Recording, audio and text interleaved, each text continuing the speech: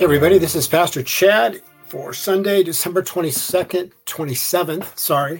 2022. Welcome to the Way R122 Ministry Live, the Way Radio Live. The title of today's sermon is That Your Joy May Be Full, and it's based on John 15, 9 through 11. So let's pray and we will get into today's message. Heavenly Father, we thank you for this opportunity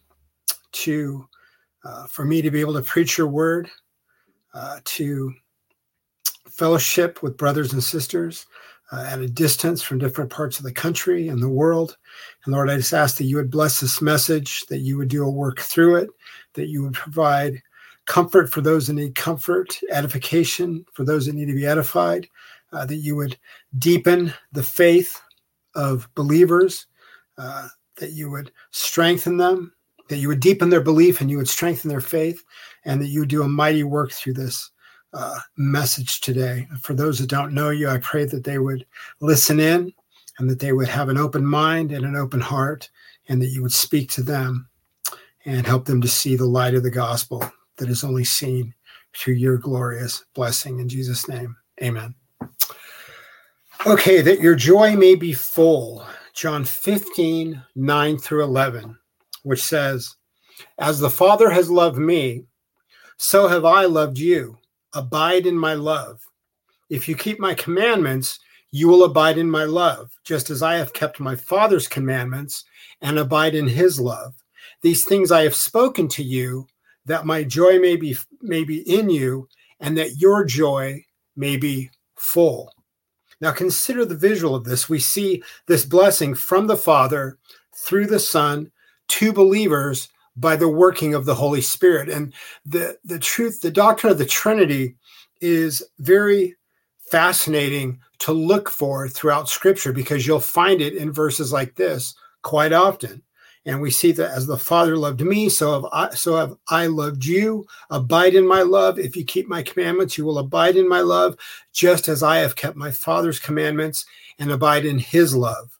These things I have spoken to you, that my joy may be in you and that your joy may be full. Now, what led to this message?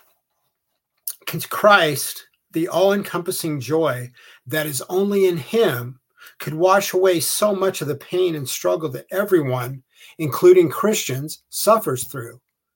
And you know that I have been addressing the issues of depression and anxiety and fear and worry so much that has come about, especially during the time of the COVID hoax, and also the error and apostasy that is so prevalent in the modern church would be pushed aside if the joy of Jesus Christ and his gospel were truly understood. There would be no searching for something else in churches to help people if they truly understood the gospel of Jesus Christ and were experiencing the joy of that gospel message.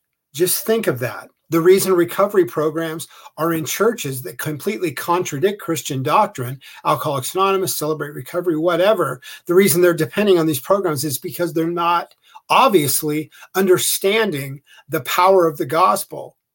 Otherwise, they would not be looking for something else.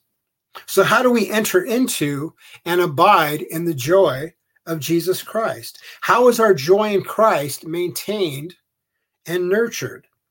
Luke 10, 38 through 42 says, "Now as they went on their way, Jesus entered a village, and a woman named Martha welcomed him into her house. And she had a sister called Mary, who sat at the Lord's feet and listened to his teaching." And again, consider the visual picture of this. "But Martha was distracted with much serving. And she went up to him and said, 'Lord, do you not care that my sister has left me to serve alone? Tell her then to help me.' But the Lord answered her, 'Martha, Martha, you are anxious and troubled about many things, but one thing is necessary. Mary has chosen the good portion, which will not be taken away from her.'" Mary was caught up in the joy of Jesus Christ. And she was so enraptured with him and the joy that poured from him and into her that she was not about to get up and worry about doing chores and taking care of other tasks. She wanted to just dwell and abide in the joyful light of Christ. And that's what we should all strive to do. And I can tell you from personal experience, the busyness of this world will become all-consuming if you let it. We have got to fight for the time that we need to spend time in prayer and study of the word and in communion with the Lord and in fellowship with him, regardless of how busy our lives get. My life right now is just so busy with the ministry and with our business and the work I'm doing. But no matter what happens, I make sure that I start the day with at least an hour or so in the word and in prayer. We have got to do that. C.S. Lewis says, what does not satisfy when we find it was not the thing that we were desiring. If we claim Christ, yet we look elsewhere, he is not our heart's desire. The apostles followed Christ, but it took time for them to truly know who he is. If you look at the story of the apostles that walked with Christ, his disciples, many of them struggled with doubts, with fears, with confusion. Christ was not the Messiah that they had pictured he should be in their own minds. And it took them a while to learn who he truly was. When the Lord preached the gospel, many who followed him turned away. If you look at John 6, verse 66, it says, after this, many of his disciples turned back and no longer walked with him. People abandoned him. Why did they turn back?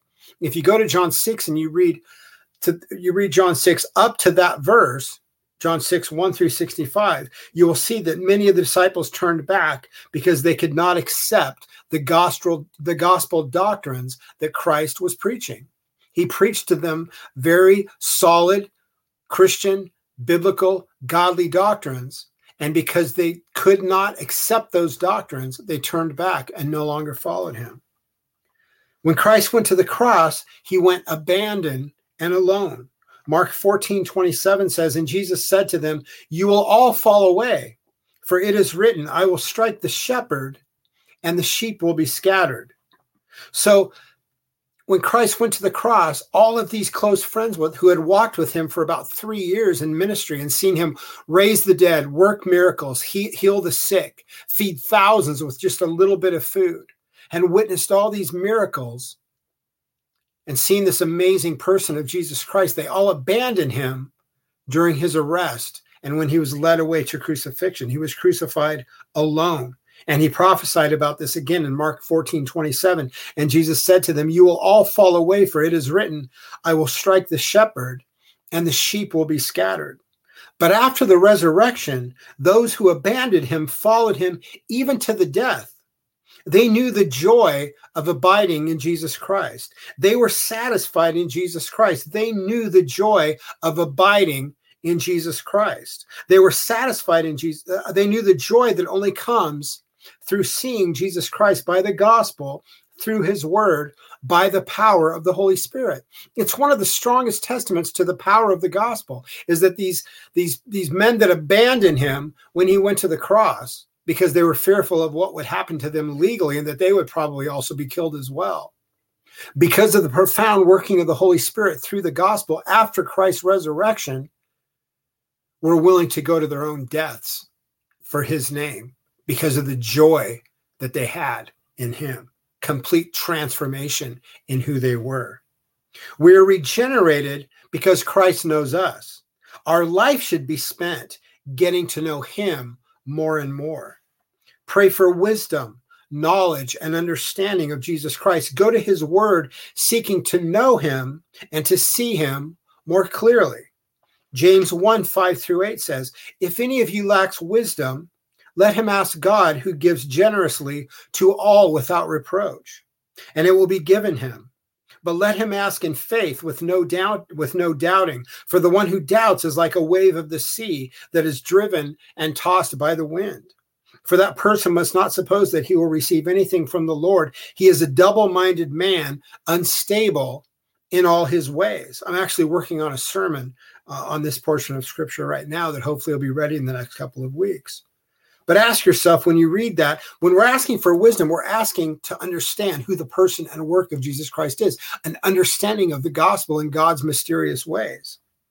Ask yourself, what is your heart's desire? Are you rejoicing in the blessed joy that is only found in Jesus Christ? Are you still searching for something? Are you satisfied in Jesus Christ? If you are born again, he knows you, but are you striving to know him so that your joy may be full? Are we living as if defeated because we lack the joy that should be pouring into us and through us as living water as we abide in Jesus Christ?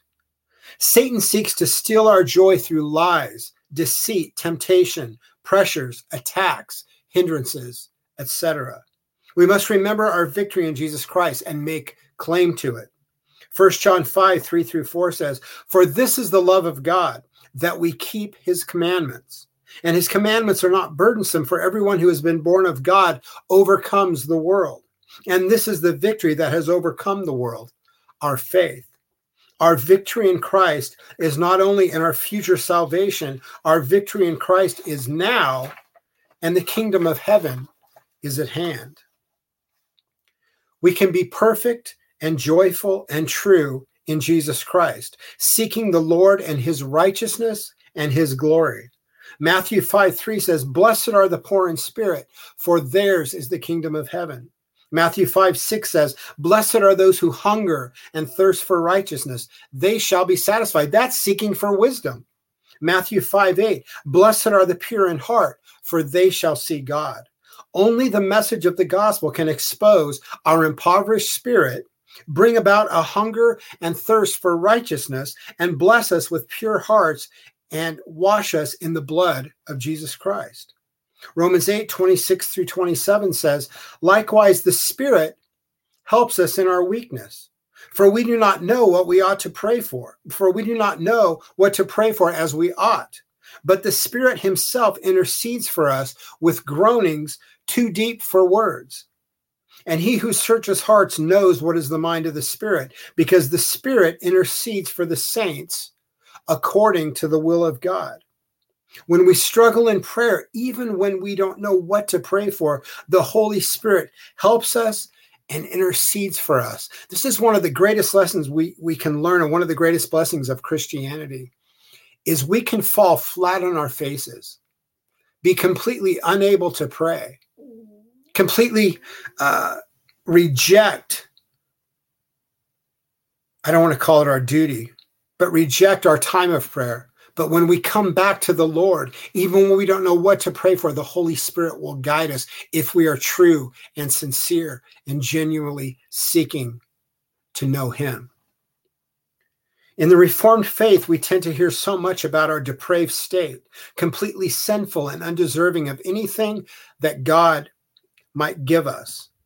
And these things are true, and it is true that he gave us the most amazing and glorious gift of all. But in focusing so much on our depravity and sinful state, we seem to lose focus of the reason why God chose to be so merciful and loving and kind in saving us. Focus on him and his blessing. Yes, we come to him in total depravity. It says all have sinned and fallen short of the glory of God. No one does good. No one seeks after God. No one understands. Romans 3. But don't spend your life dwelling on that. Instead, consider Psalm 18:16-19. He sent from on high. He took me. He drew me out of many waters. He rescued me from my strong enemy and from those who hated me, for they were too mighty for me. They confronted me in the day of my calamity, but the Lord was my support. He brought me out into a broad place. He rescued me because he delighted in me. Think of that. Because he, God, delighted in you. If you are a child of God, if you have been regenerated and born again through the message of the gospel by the power of the Holy Spirit, saved in the blood of Jesus Christ, that happened. God rescued you from that terrible life of sin because he delighted in you. I remember when that first struck me when I read that psalm quite a few years ago, and it almost brought me to tears. I thought, because he delighted in me. What an amazing verse in scripture, because he delighted in me. That should just bring joy to all of our hearts when we read that. And I'll close with Romans 5, 1 through 5. Therefore, since we have been justified by faith, we have peace with God through our Lord Jesus Christ. Through him we have also obtained access by faith into this grace in which we stand, and we rejoice in hope of the glory of God. Not only that, but we rejoice in our sufferings, knowing that suffering produces endurance, and endurance produces character, and character produces hope, and hope does not put us to shame, because God's love has been poured into our hearts through the Holy Spirit who has been given to us. That is something to rejoice over. Amen. Lord, we thank you for your word. And I just ask again that you would speak to every heart that hears this message, that you would bless each person that hears it, that you would do a mighty work through your word today. And Lord, I just ask that you would bless us all with a greater understanding of abiding in your joy and rejoicing in you. And we thank you in Jesus' name. Amen. Folks, if you get the opportunity, I'm going to share my screen here. Please visit our website. You can do so by going to thewayr122.org.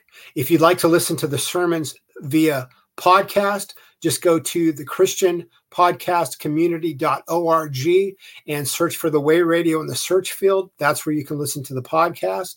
You can find us on Rumble. The sermons are usually released the following week after I preach them on Rumble. Just search for The Way R122 on Rumble. That's all the sermons since June of 2021. Anything before that is still on YouTube as The Way Ministry Church. They've been removing certain sermons because they don't like what I talk about, especially during the COVID hoax, but that's fine. If you could, please consider donating to the ministry. We need all the help and support we can get. I'm working on an update about my friend, Pastor Patrick in Nairobi, who I miss very much. He is doing some amazing work with the kids there through feeding programs. He's been sending me some photos, and I'm way behind, but I'm trying to get a newsletter put together to share with you guys everything he's doing. And I so much want to get more support so we can do more to help him in his efforts there. So please consider supporting the ministry at thewayr122.org. And again, thank you for being here today, folks, and listening in.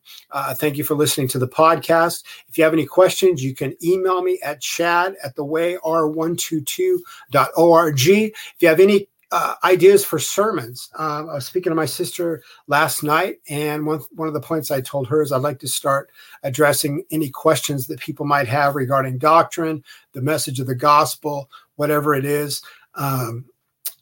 If that's something you're interested in, just email me at chad@thewayr122.org, and I'll do my best to address what you send me in the emails. All right. God willing, we'll be back here next week. Same time, same place. And God bless you guys. Have a great week. Bye-bye.